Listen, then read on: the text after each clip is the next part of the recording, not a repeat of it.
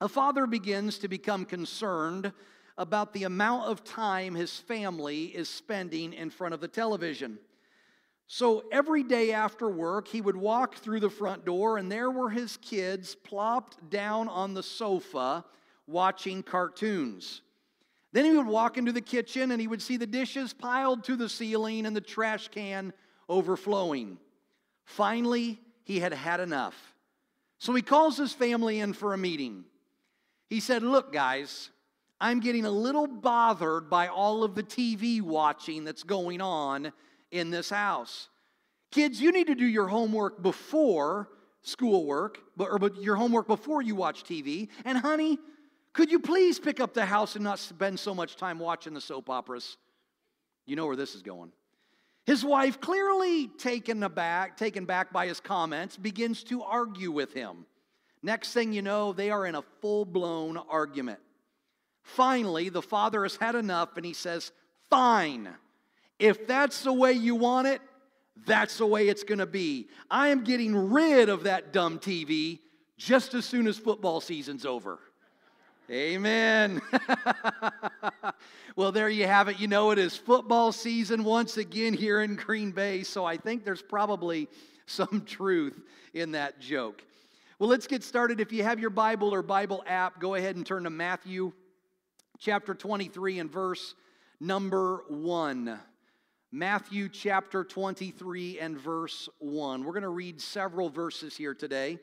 We are continuing a series that we have started called Transgression. And you know, this series has been a little bit tough because we're talking about certain sins. And anytime we talk about sin, we tend to get our toes stepped on a little bit because the truth is we all struggle with different types of sins. And these are more your sins that are not as noticeable on the outside.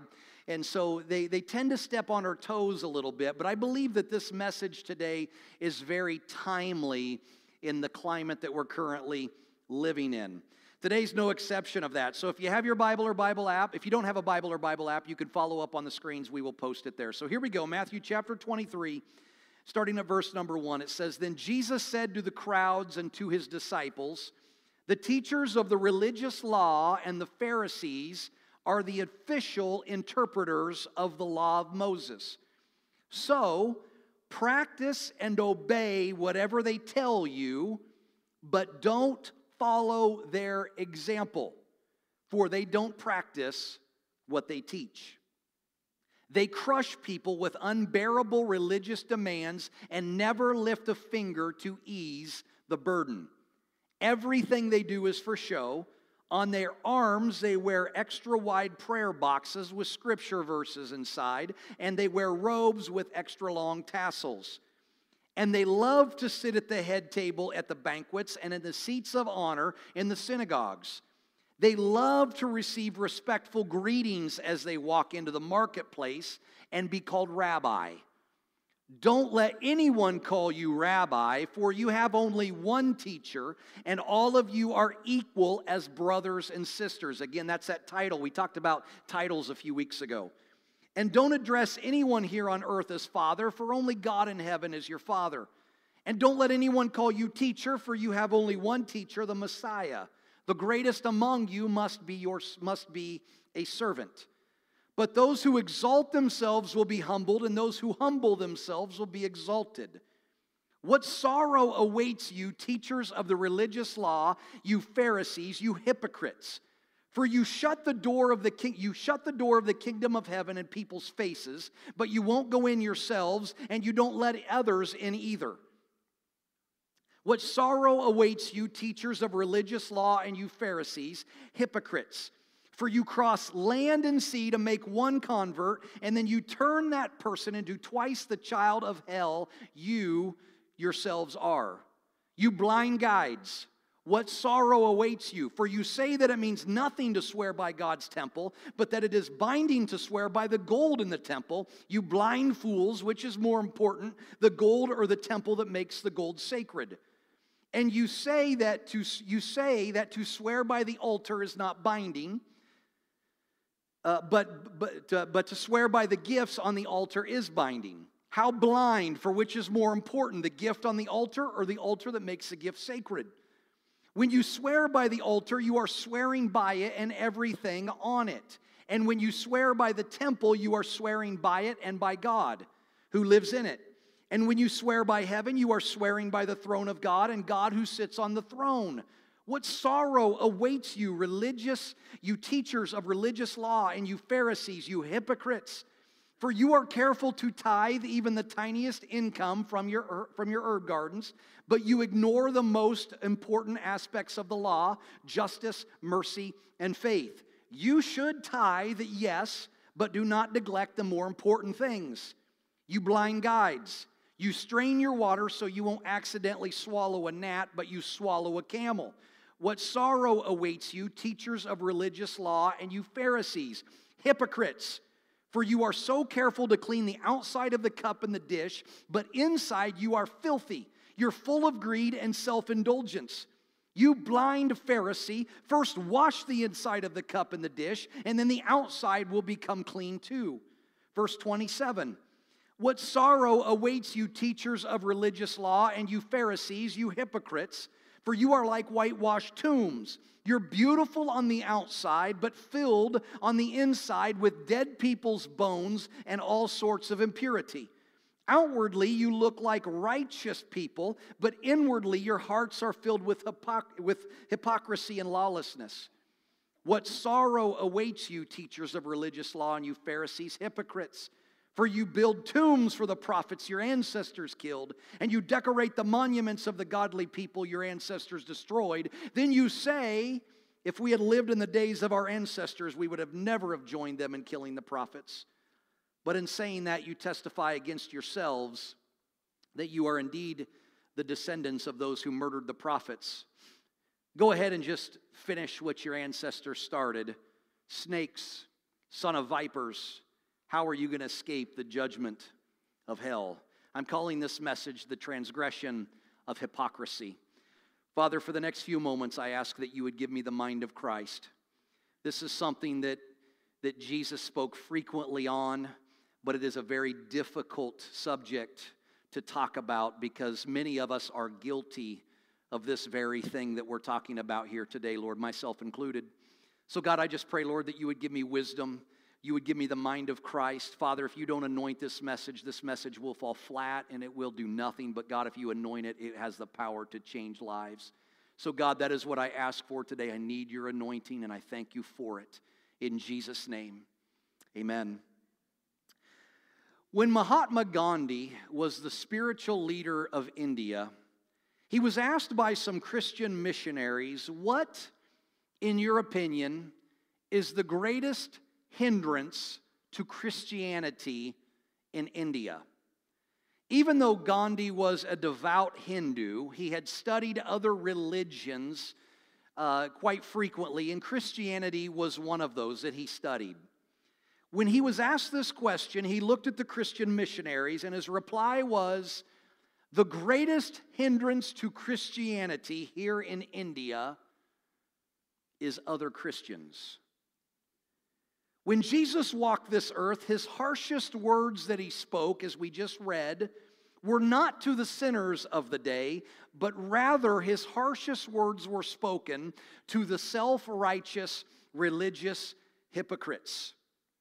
In fact, with the sinners, he would be gentle. Remember the lady caught in the act of adultery. She was thrown down before Jesus. The religious elite stood around her with their arms crossed, and they said, the law says we should kill her for this sin. What do you say, Jesus? And as Jesus stooped down on the ground, he began to write something in the sand. And he said, I tell you what, the one of you that has no sin, let him throw the first stone. And the Bible says they all left one by one. After they left, Jesus turned to the woman and he said, where are your accusers? She said, I have none, Lord.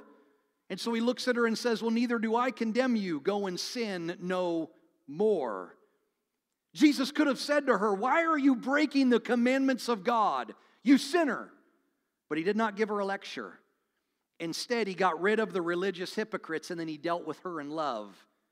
Now, does that mean that Jesus approved of the way she lived? Absolutely not. For the same hand that wrote on the sand and the ground, driving the religious hypocrites away, is also the same hand that wrote on the stone of the Ten Commandments. God is very clear how He wants us to live, but for those that are lost in sin, we have to realize as Christians that to them, the Word of God is foolishness. Paul tells us this in 1 Corinthians chapter 1 and verse 18. He says, the message of the cross is foolish to those who are headed for destruction. But we, he doesn't stop there, but we who are being saved know that it is the very power of God.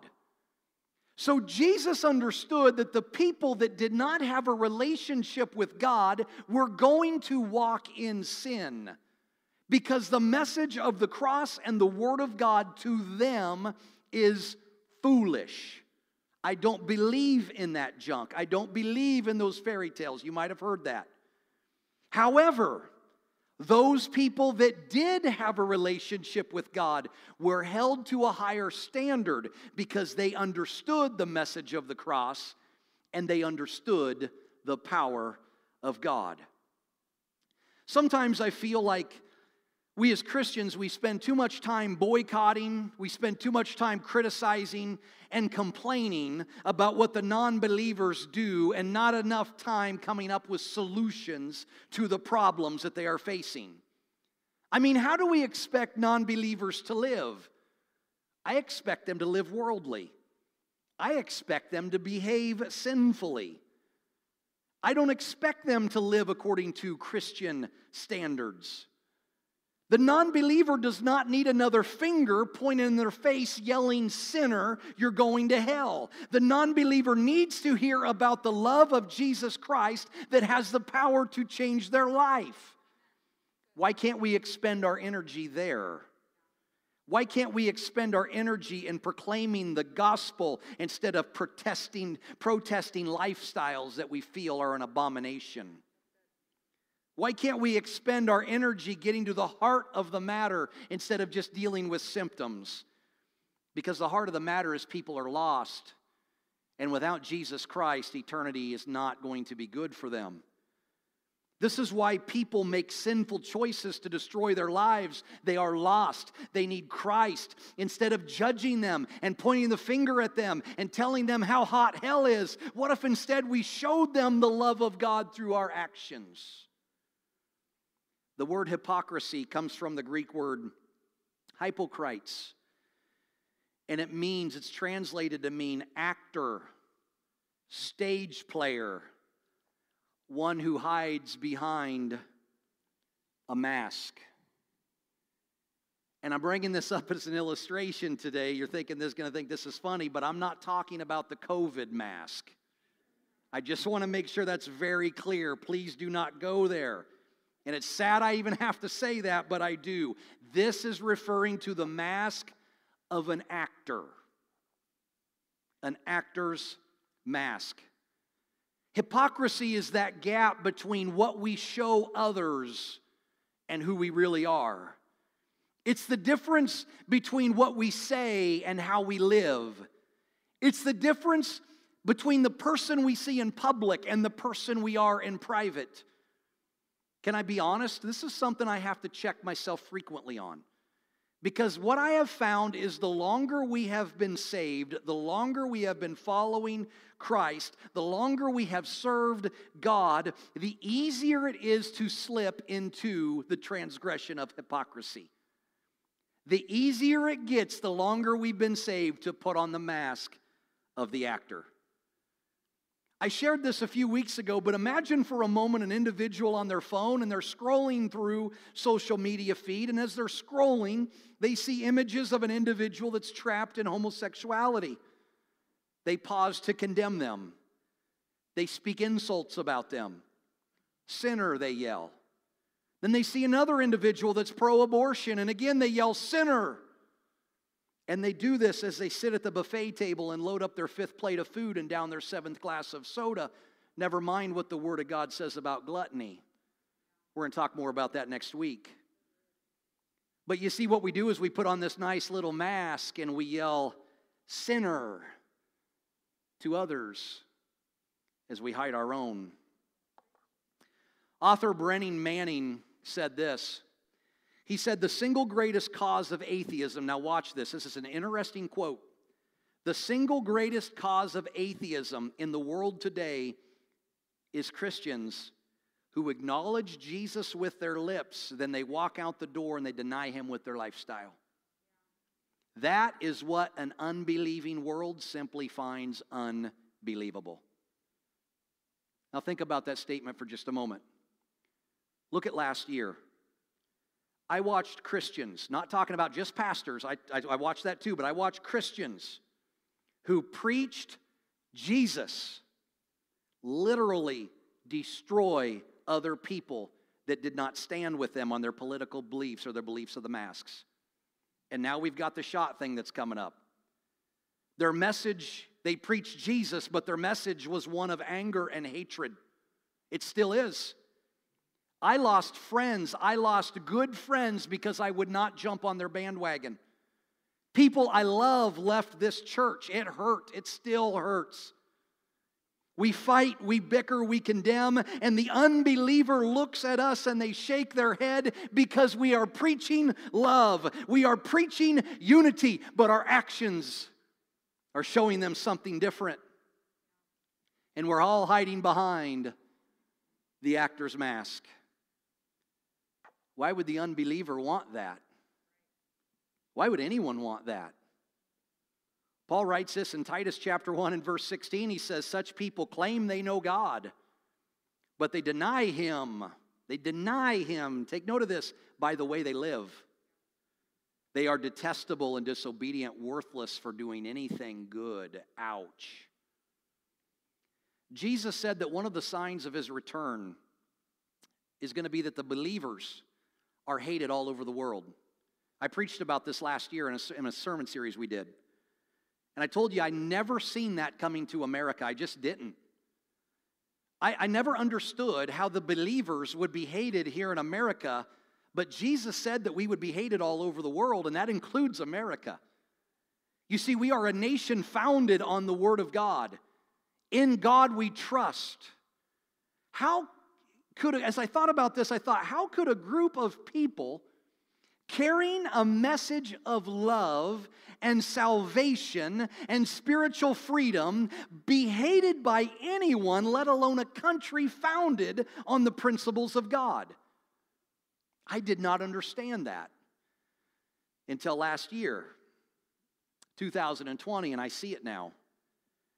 You see, 2020 was unique in the sense that the pressure of last year caused us to remove the mask, to remove the actor's mask. And I hate to say it, but when we removed our masks as Christians, the world did not see Jesus. The world saw someone that looked just like they do. And then that's when they begin to shout loudly, as Jesus said to the Pharisees, hypocrites. Now, this might make you a little uneasy and maybe even mad, but I'm telling you, I'm not here to tickle your ears and tell you what you want to hear. I'm telling you what you need to hear because I love you. I'm here to preach the Word of God so that you can become more like Jesus and less like the world. It was the religious leaders that Jesus was the harshest with, and sometimes I think we forget about that. Why? Because they were pretending to be something they were not. You see, at least those walking in sin were real. Did you commit adultery? Yeah, I did. I messed up. They were honest. The religious people, they pretended to be holy when the reality was they were unholy. They pretended to be committed when they were uncommitted, and they wore the mask of the actor. Jesus calls them this lukewarm in the book of Revelation, a lukewarm Christian.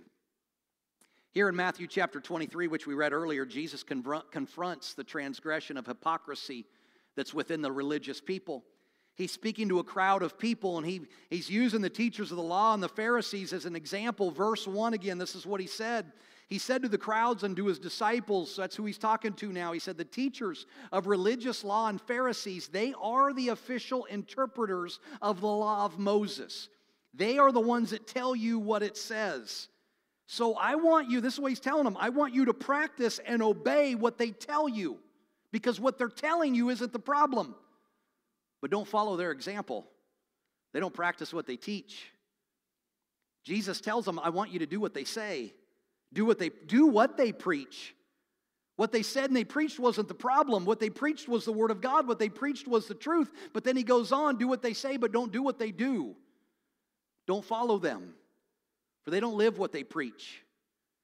They all wear the actor's mask. They're all hypocrites. After issuing this warning to those listening, he begins to give several examples and warnings to those that wear the mask, the actor's mask. Notice Jesus did not say, woe to you who drink, woe to you who watch bad shows, woe to you who cuss or date the girls that do. He didn't say any of that. He said, woe to you hypocrites. Woe to you who do all of this stuff, but you act like you don't. He was calling out the actor's mask. Drop the actor's mask. Yes, I follow Christ. I love Jesus, but I'll be the first to tell you I am a sinner. There are days that I struggle with pride. There are days I struggle with connecting with God as I should because I allow myself to become too busy disconnecting myself from the vine. These are things that I do, things that I struggle with. There are times that I don't treat people the way that I should. I get flustered. I may be the pastor, but I'm telling you, please don't place me on a pedestal because I struggle with junk just as much as anyone does. And it's hard to be a Christian, but not only a Christian, but also in a position where people have this expectation that you're supposed to model exceptional behavior. And I'm going to tell you, I fail every time with that expectation. I got a lot of work to do yet. Don't say amen to that. I try to get better every day, but the reality is I fail sometimes, not intentionally. And my goal is to be real with you, to show you that I'm not perfect. I will fail you. This is why Jesus tells us to follow who? Him. Doesn't say follow Matt. He says follow me, follow him. I want to point you towards him because he will never let you down. I will let you down. Don't follow me, I'll let you down. Paul himself said, follow me only as I follow Christ. I've been following Christ for a long time. I still have a long ways to go. But you see, it's this realization that I am a sinner that keeps that judgmental, hypocritical spirit away from me. But it's a fight. You see, rather than looking at someone trapped in addiction and saying, I'm sure glad I'm not like that, I can say I'm a sinner. My sin just looks differently than theirs.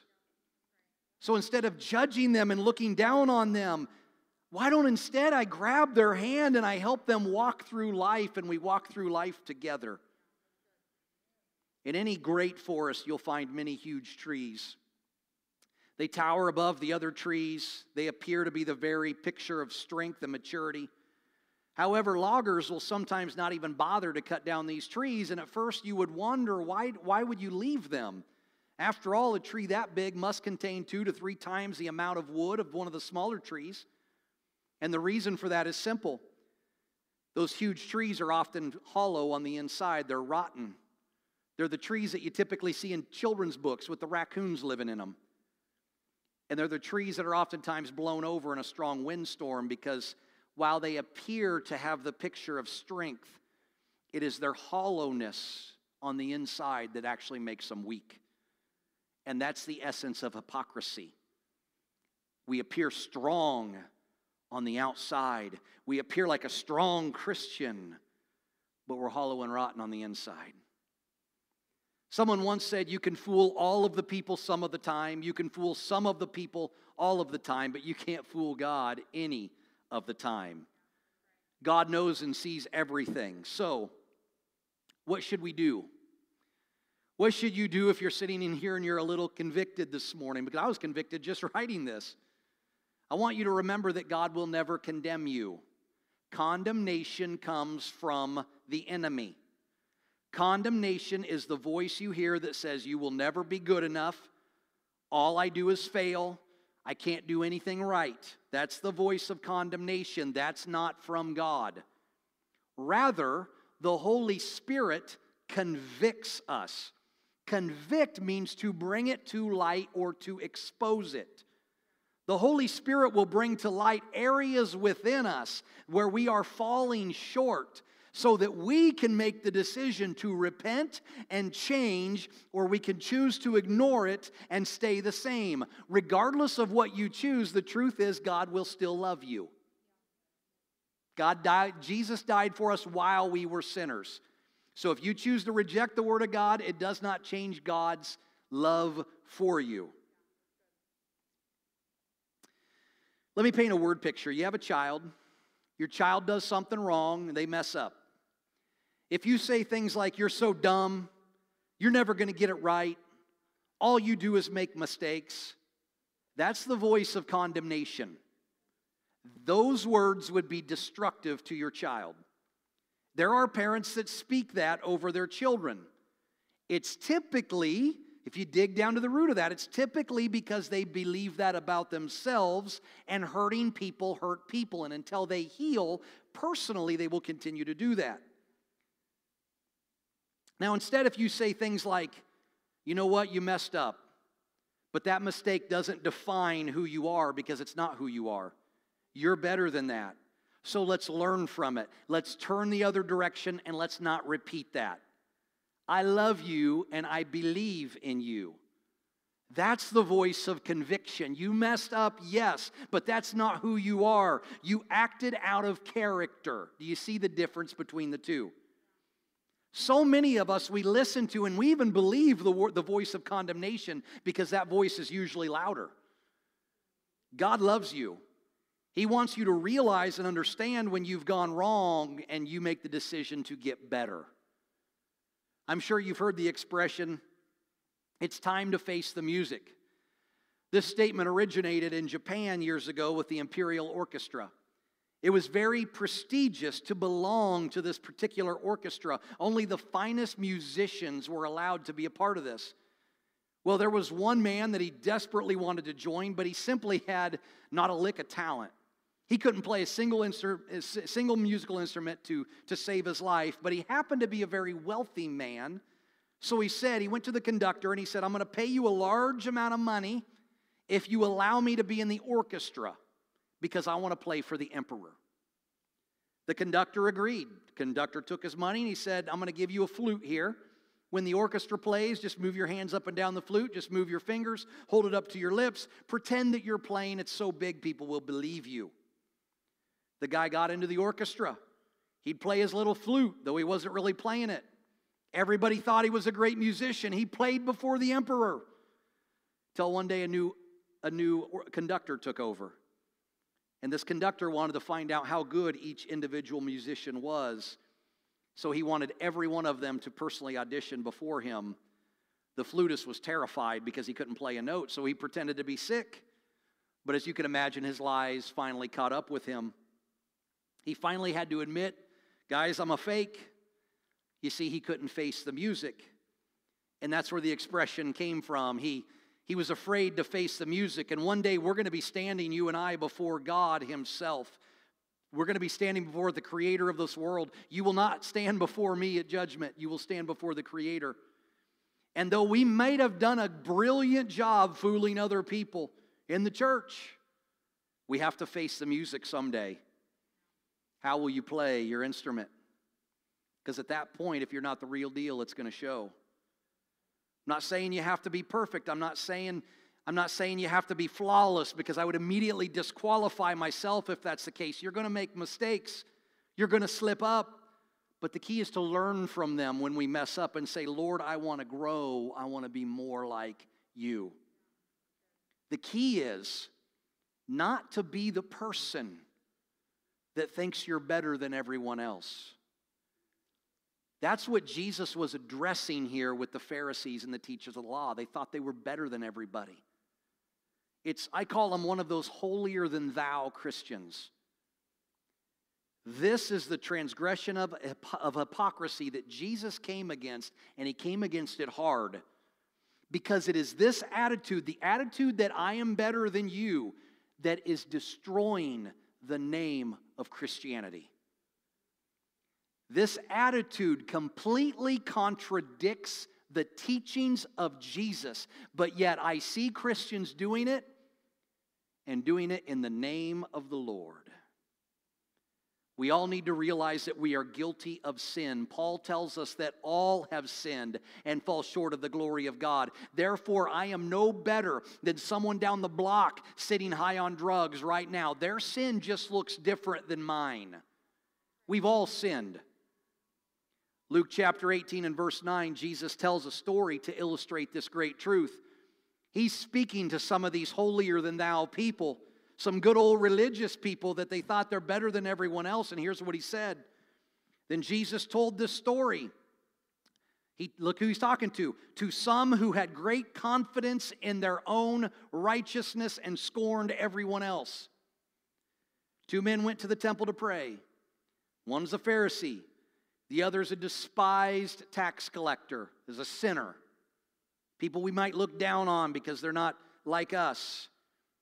Verse 11, the Pharisee stood by himself and he prayed this prayer. I thank you, God, that I'm not like other people. I'm not a cheater. I'm not a sinner, an adulterer. I'm certainly not like that tax collector over there. I fast twice a week. I give you 1/10 of all my income.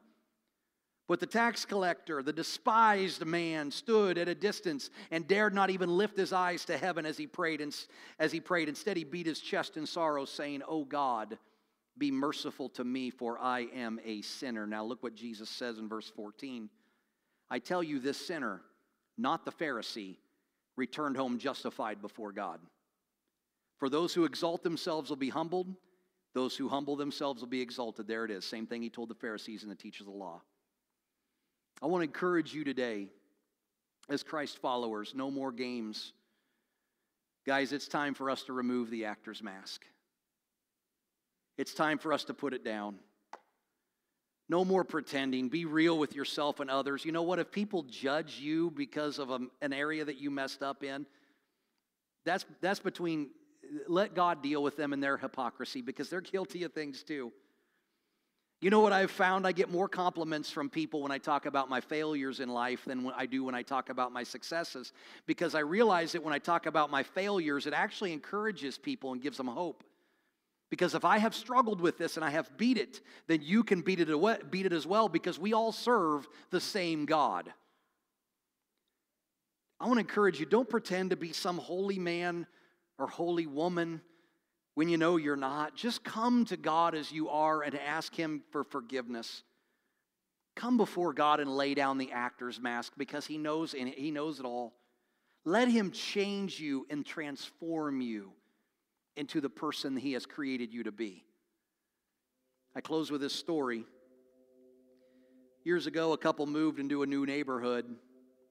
The next morning, they're sitting down eating breakfast. The young woman saw her neighbor hanging her wash out to dry. You might have heard this. The lady said to her husband, "That laundry's not very clean. She must not know how to do laundry correctly.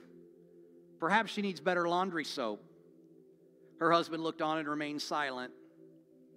Every time her neighbor hung the wash out to dry, the young woman repeated the observations about how dirty the neighbor's laundry was. About a month later, the woman was surprised to see a nice clean wash on the line. And she said to her husband, "Look, dear, she finally learned how to wash correctly. I wonder who taught her how to do this." The husband said, "Nobody taught her how to do that. I got up early this morning and I cleaned our windows." Jesus says this in Matthew chapter 7 and verse 3. He says, "Why do you see the speck that's in your brother's eye, but do not notice the log that's in your own eye?" Very quickly we can point out the sins of others, but we ignore with the mask, we ignore our own. How can you say to your brother, "Let me take the speck out of your eye," when there's a log in your own eye? You hypocrite. First remove the log out of your own eye, then you will see clearly to take the speck out of your brother's eye. It starts with you. It starts with me. I can't help you if I don't fix this guy first. I have to fix this first. Or I'm worthless to you guys. I can't help you. I can't take you to a place I've never been. I have to be healed and I have to be restored and set free from this junk first before I can help you. There's an old saying that says, you're only as strong as you are honest, and you have nothing to fear when you have nothing to hide. You know how true that is? You know how freeing that is when you have nothing to hide? I don't care who goes through my computer. I don't care who looks through my stuff at home. I have nothing to hide. I don't care. You have nothing to fear when you have nothing to hide. It's clear from Scripture that Jesus has zero tolerance for hypocrisy, but he has unlimited grace for a sinner in need of forgiveness. You cannot step outside of the bounds of God's grace. God is always offering forgiveness to the person who truly repents of the sin they have been living in. And maybe today is the day you clean your windows, so to speak, and you begin to look at other people in a different perspective. Can I have you bow your heads and close your eyes? Father, I just want to thank you for this word today. I know it's a difficult word. It's a challenging word. Even to me, God, I was challenged by it. But Father, I desire to become more like you. I desire for your people to become more like you, less like the world. And so sometimes in order to get steered in those directions, we need these strong words, these messages to show us where we have gone wrong. So then, Holy Spirit, you can come in and start the process within us, God, to make us more like you. So, Father, I just pray, Lord, for those of us today, God, that are needing to clean our own windows, so to speak, that we would walk out of this place and we would quit being so judgmental towards other people that sin differently than we do. We would begin to treat other people with love as you instruct us to do. For your word says that's how the world will know that we are your true disciples, is by our love.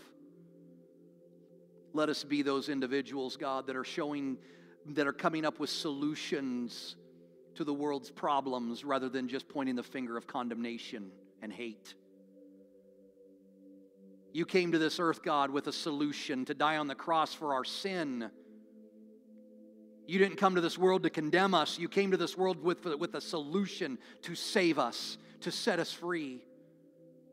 And God, we thank you for that, Lord. We thank you for your word that will never return void, that it is powerful, it is strong, and it changes lives and changes hearts.